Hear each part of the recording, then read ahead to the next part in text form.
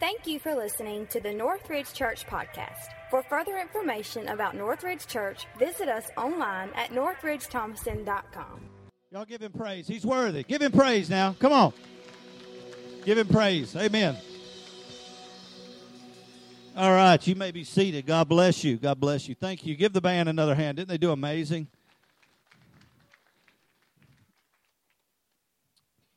At the onset of King Solomon's reign, begin to see a young boy, a young man who was following in his father's legacy, King David, who the Bible says was a man after God's own heart. We know, of course, King David failed many, many times, but the Bible says that he never turned his back on David's calling. He never turned his back on the blessing that God had placed on David's kingdom and on his kingship. But it's interesting that King Solomon is noted as being the wisest man to ever live, the wisest man to ever be born of a woman. And as he began to dialogue with God on how he didn't feel worthy to rule the kingdom, especially in light of his father's kingship, God began to come to him one night in a dream, and he told him, he said, anything that you ask of me, I will give it to you. How would you like to have that type of promise from God? Anything, because he doesn't promise you and I that. In fact, he says sometimes it's difficult. Sometimes, guess what? It rains on the just and the unjust. Hardships will come. How many of you know that? But he said, anything that you ask of me, I will give it to you. Now, I just want to ask you a question. If that were the case today and God came to you and said, anything that you want, I will give you, would you ask for, God, give me a good marriage? Would you say, God, give me a good child, give me a good job, give me a good church, give me a good house? Or would you ask for the perfect marriage? Would you ask for the abundant relationship? Would you ask for the exceeding? Would you just really sit down and fathom for a moment just how wonderful you could ask God for anything that he would give you exactly what you're asking him for? None of you would just ask for good because good is not really the best. And I submit to you today that much like Solomon prayed, and listen to the words of his prayer in Proverbs 14 and 12. In 1 Kings 3 and 9. He said, therefore give your servant understanding and wisdom, that I may be able to discern, everybody say discern, to discern between that which is good and evil. Anything you ask me, Solomon, I will give you. And he merely asks for wisdom, for discernment. I mean, think about that for a moment. And then he goes on to say, why? So that I may lead your people. That's a pretty unselfish prayer, is it not? Why would King Solomon, the wisest man to ever live, ask for something quite so unselfishly? Because he knew in his wisdom that if he could discern between good and bad, good and evil, that he would always be able to make the choices that would lend itself to the blessings of God. Proverbs 14 and 12 says, there's a way that seems right or good unto a man, but that way leads to death and destruction. If you look at our culture today and you think about today, what is good? And if I were to survey you today and say, tell me some things that are good, you may begin to pop off some things that are good, and we may agree with you. But I submit to you that if you go back 50 years ago in our own culture, the things that we're calling good today were very much close to evil yesterday. That our frame of reference, if you will, the perspective by which we come from, has really determined what's good and what's evil. I've used this many, many times, but I think it's a great illustration. Look at Elvis Presley, who in the 1950s came on the Ed Sullivan Show, and quote, unquote, they could not film him from the waist down because he was gyrating his hips. They called it evil. They called it satanic. And yet today, that would be one of the most lighthearted songs you could ever imagine. One of Elvis Presley's songs. Nothing at all like the stuff that we see today. Today, we would call that good. Yet in that day, 50 years ago, they call it evil.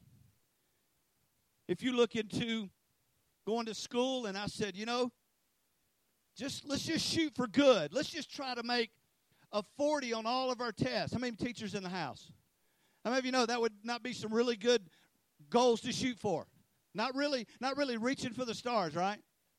Let's just try to make a 40. I mean, if I told some of your students that, you'd be like, okay, clearly you're not a tutor. But I submit to you that if you go and follow along the Hall of Famers in baseball and you come to a man in the books, number one, all-time leading batting record is 366.06. 366. 3.6 times out of 10, he got up to bat and he got a hit. 7.3.05 times that he got up to bat, he did not get a hit. Yet Ty Cobb today is number one on batting average. Less than 40%. See, it really depends on which frame of reference you're coming from. If you want to make a 40 in school, that's not good. All the teachers said amen. But if you go play baseball and you can get a 40%, you're going to excel the number one guy's batting average in the world. His name is Ty Cobb. See, it's a frame of reference. If I told you today that we had a house for you that was 3 bedrooms, 2 bath, and you were living on the street, and you would say, man, that's good. That's awesome. And you would be tickled to death, and for your frame of reference, that would be good. But if you tell that to a person who has a $2 million estate in Los Angeles, California, and said, hey, I got a house for you, it's 3 bedrooms, 2 bath, it's good. They'll be like, wait a minute, that's not so good. I'm downsizing. I'm going the other way. It depends on the frame of reference. Same house, different perspective, different frame of reference. So that brings me to this idea of what is good. Is good good enough? Is it okay for me as a pastor to tell you to simply just do good? The problem with that, Darren, is that when I tell you to do good, out of 275 people sitting out here today, that there would be 10 of them that would say this is good, another 10 that said this is good, another 20 that would say that. And the reality is good is based on our own perception. That's why God said, be ye holy, for I am holy. Be ye separate from the world. Separate yourself. Sanctify yourself. If you begin to understand that, begin to understand what happened in the garden. All things good. If you have your Bibles today, our text today is just turn to Genesis chapter 3. I'm going to refer to several scriptures. And if you're looking at me and saying, Mark, your red shoes don't match anything you have on, like my wife did as I was leaving the house, I'd have you to know I have a sweat rag. Don't judge.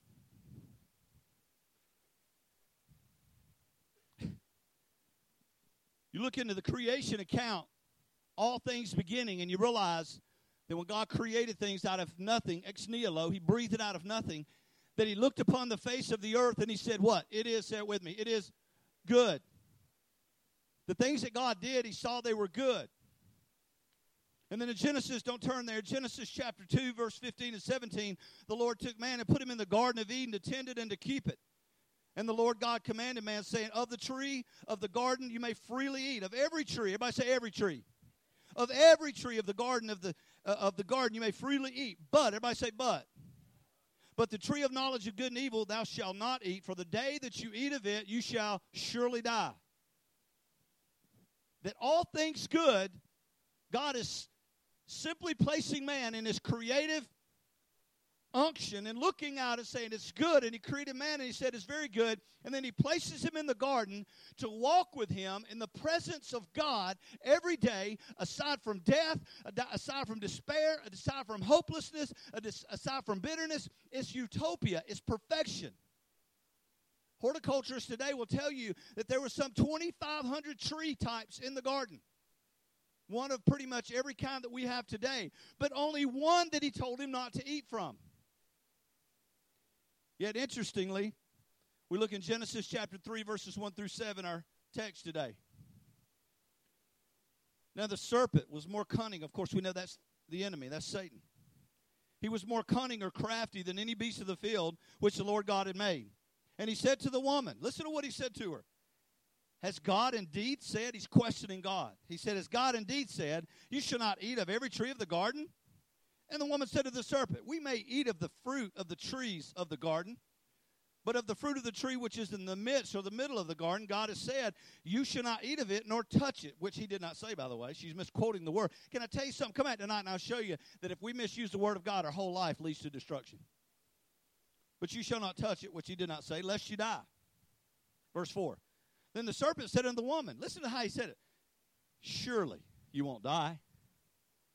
For God knows that in the moment that you eat, your eyes will be open, and you will be like God. Can I tell you, that's been the MO of Satan since the beginning of time. He wanted to be like God. God cast him out because he wanted to be equal to God. He told Jesus when he went to tempt Jesus in the wilderness 40 days and 40 nights, he took him up on the high plateau. What did he tell him? Bow down and worship me, and all of this can be yours. All the enemy wants from you is your worship. And make no mistake about it, child of God, church member, man, woman, boy, or girl. You and I are worshiping something today.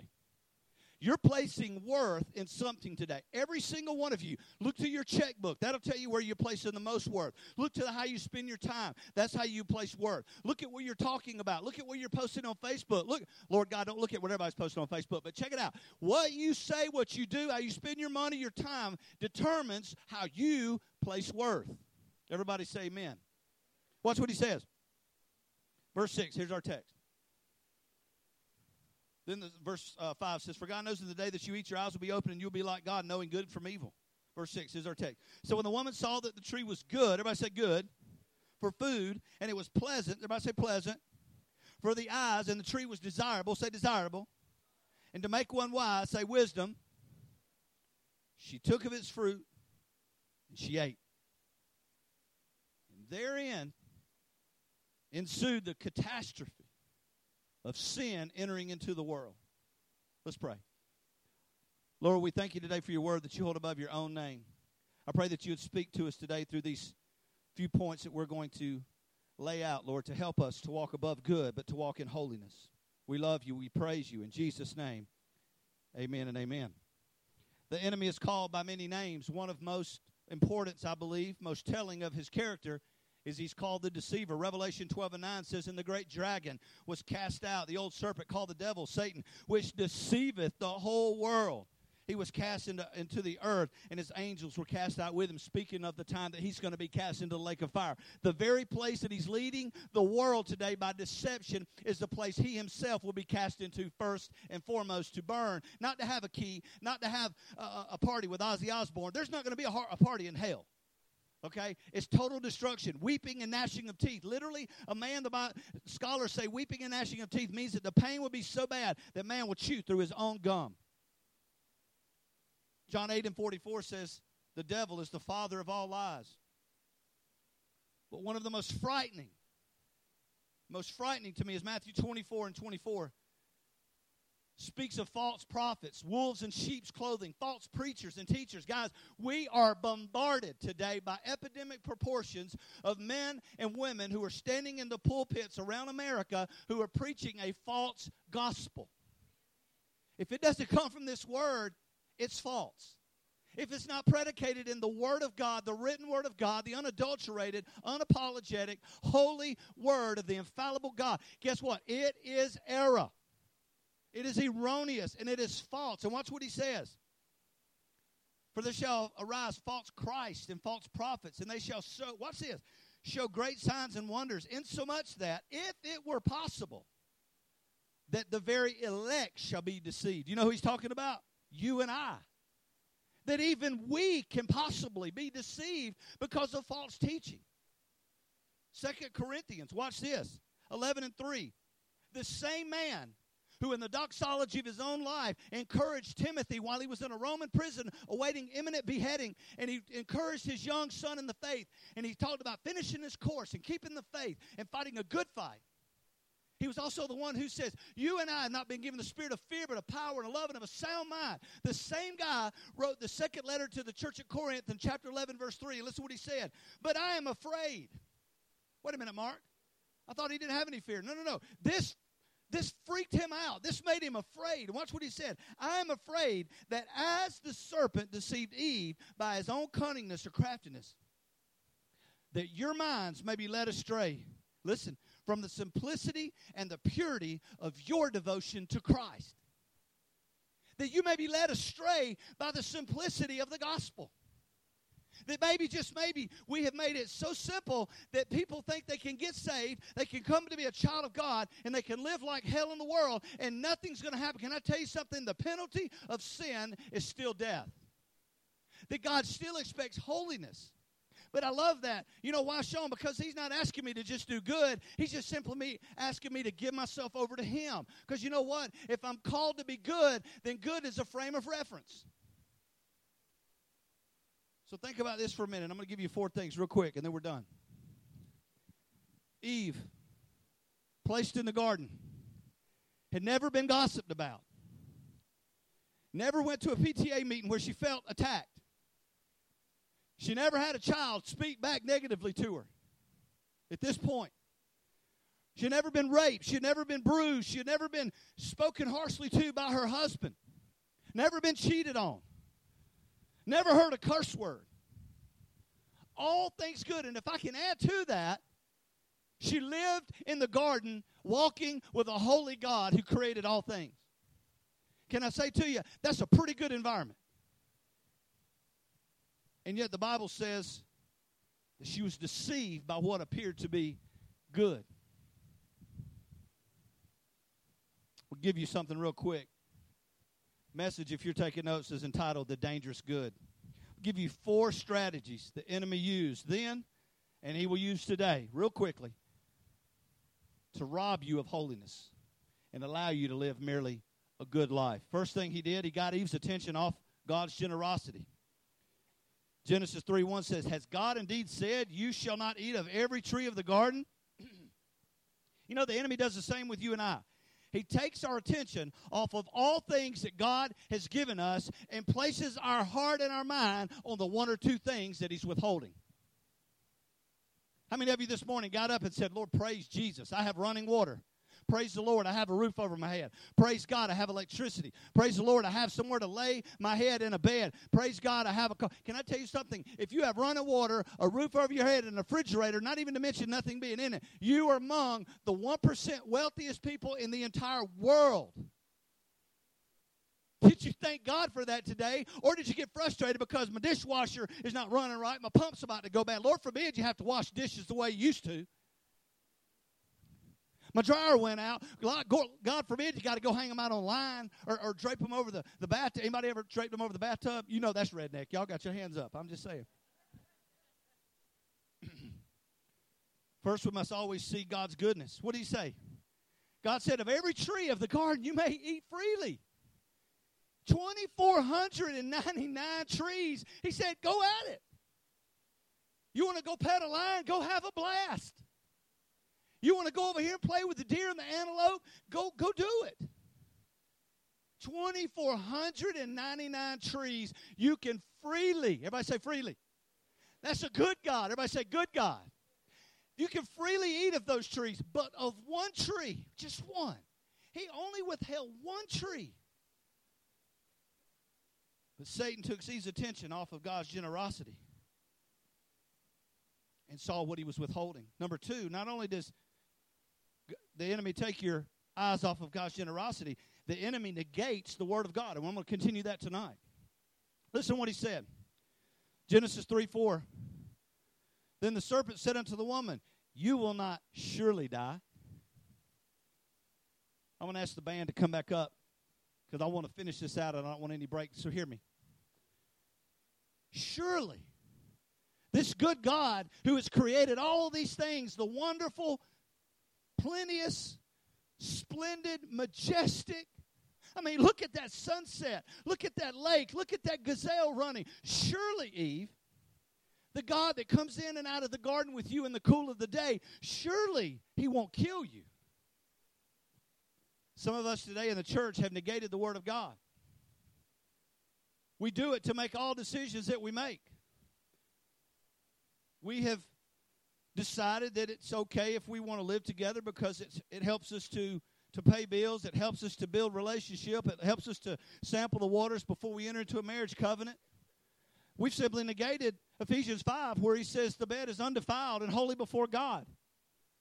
We've negated the fact that God said in the beginning, it wasn't good that man be alone. I'll bring a helpmeet to her, and the two shall become one. We've negated the word of God when we say, you know what, I get off work. If I want to go to the bar, if I want to go to the club, if I want to take a pill and knock a little. Listen, we negate the word of God by making decisions that we consider to be good because we're just better than our neighbor. As long as I'm in church and as long as I do this and as long as I do that, surely God will understand. Have you ever said that? I have. Don't raise your hand. I have. Surely. God is not expecting me to give 10% of my $75.80 a week. Surely God doesn't really mean for me to do that. Maybe, just maybe, God is saying, when I can find you faithful with $78.33, then I can trust you with $150.45. Surely, God means exactly what he says. Surely, God is not calling me to forgive someone who has spoken negatively about me or hurt my children or somebody who has backbitten me or somebody who has lied about me. Surely, God doesn't expect me to forgive that person. Then I negate the word of God, that if I can't forgive the people who have trespassed against me, then how will my Father, which is in heaven, forgive me for my own trespasses? We negate the word of God. The enemy says that every day over our lives. That's why it's important to know the word of God, lest you be deceived. If I stand up here and I quote scripture to you, you had better go home and check me on it, lest I deceive you. Because it's happening all over the world. People are taking verses, one verse, and building an entire theological position on that one verse, negating the 66 books of the Word of God. Thirdly, not only does it not deter your eyes off the generosity of God, not only does he not negate the Word, but he perverts the character of God in Eve's eyes. Genesis 3:5. Here's what the enemy told her.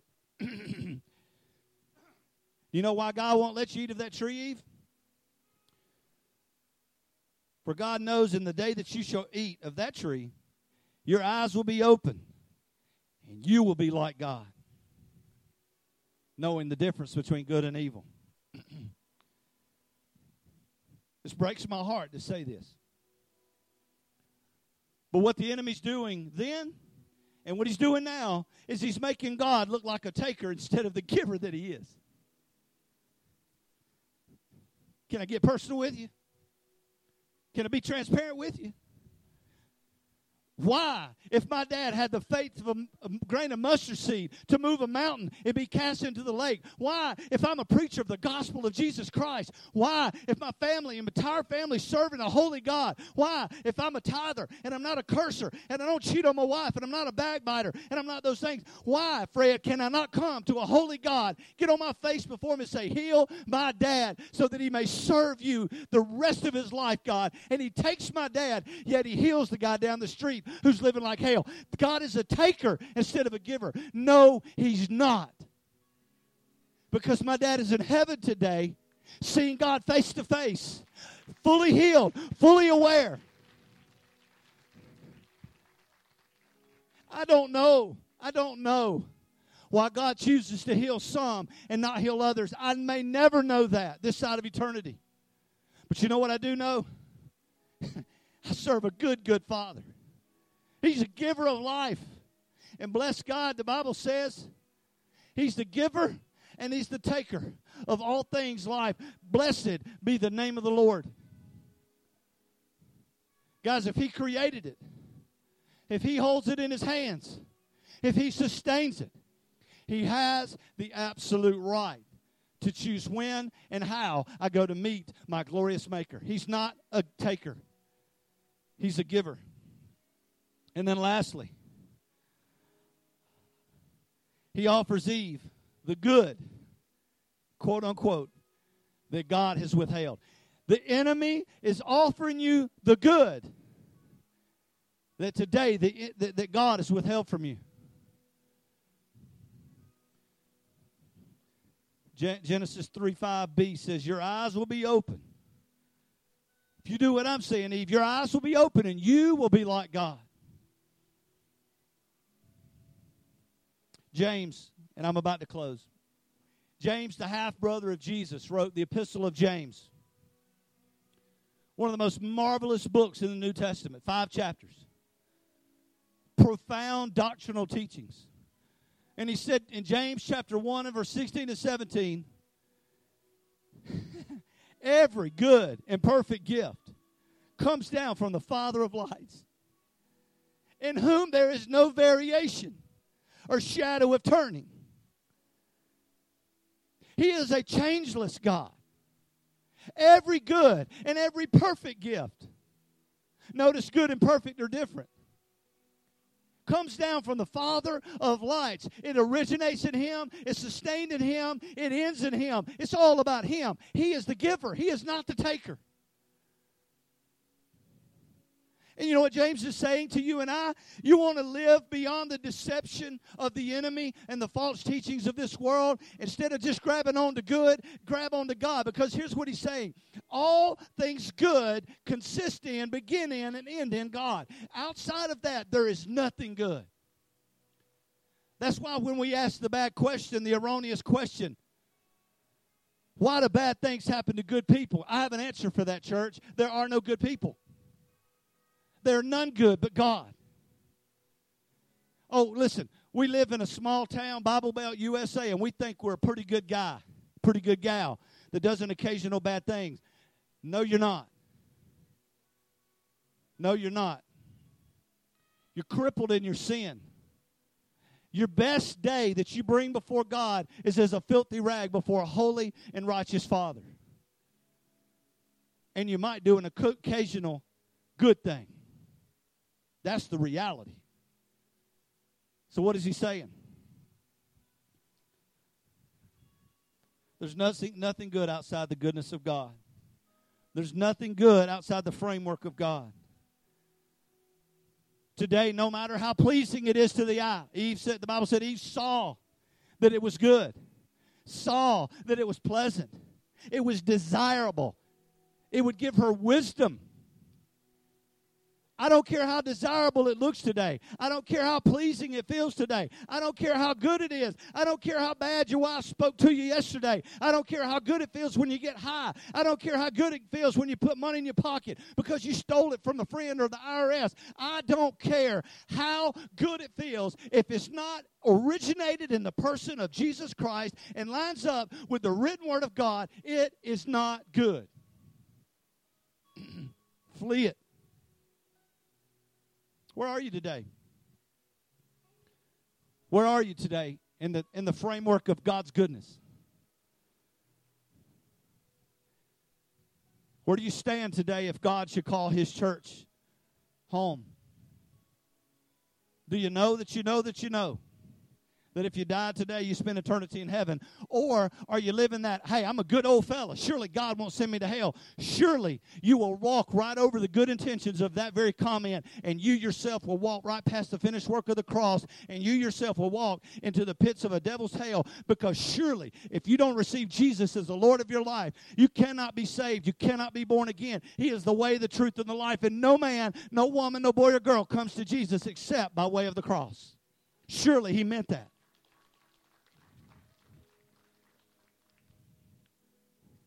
My God is a giver today. One of the greatest things He gives is He gives life. He gives life. The Bible says the wages of sin is death in Romans 6:23. But watch this. But the gift of God is eternal life through Christ Jesus. I'm saved by faith. I'm saved by grace through faith. It is the gift of God. Everybody say gift. Guess what? Gift is something that is given. And to as many as received Him, to them He gave the power to become a son of God. Every head bowed and every eye closed. You know, we could just say, let's pray a simple prayer, but I want to tell you something. That doesn't any more saving you than getting in a car and asking to be a race car driver. But if you pray today in faith and you repent of your sin and turn away from the wickedness of sin and the path that is leading you away from God, confess your sin before Him. You invite Him into your heart. You tell Him that you'll live for Him. And you have a changed life, He'll save you right here, right now, today. Pray with me in faith if you'd like to know that. If you'd like to know Jesus as the Lord of your life, pray with me right now. Say, Father in heaven, I am a sinner. I believe in Jesus. And I want to ask Jesus to come into my heart. Forgive me of all my sin. Today I turn away from that. And I turn to You. Jesus, save me. Be the Lord of my life. And this is very important. Pray this prayer. Say, and help me to live for You, holy and acceptable in Your sight. In Jesus' name I pray. Every head bowed and every eye closed. If you prayed that prayer today in faith, I wonder, would you, without any personal debate or hesitation, lift your hand right now. Hold it up high. I just want to pray for you. I'm not calling. God bless you. God bless you, sir. God bless you. Anyone else? Looking around. Anybody else? Amen and amen. How many of you can say, Mark, just be honest.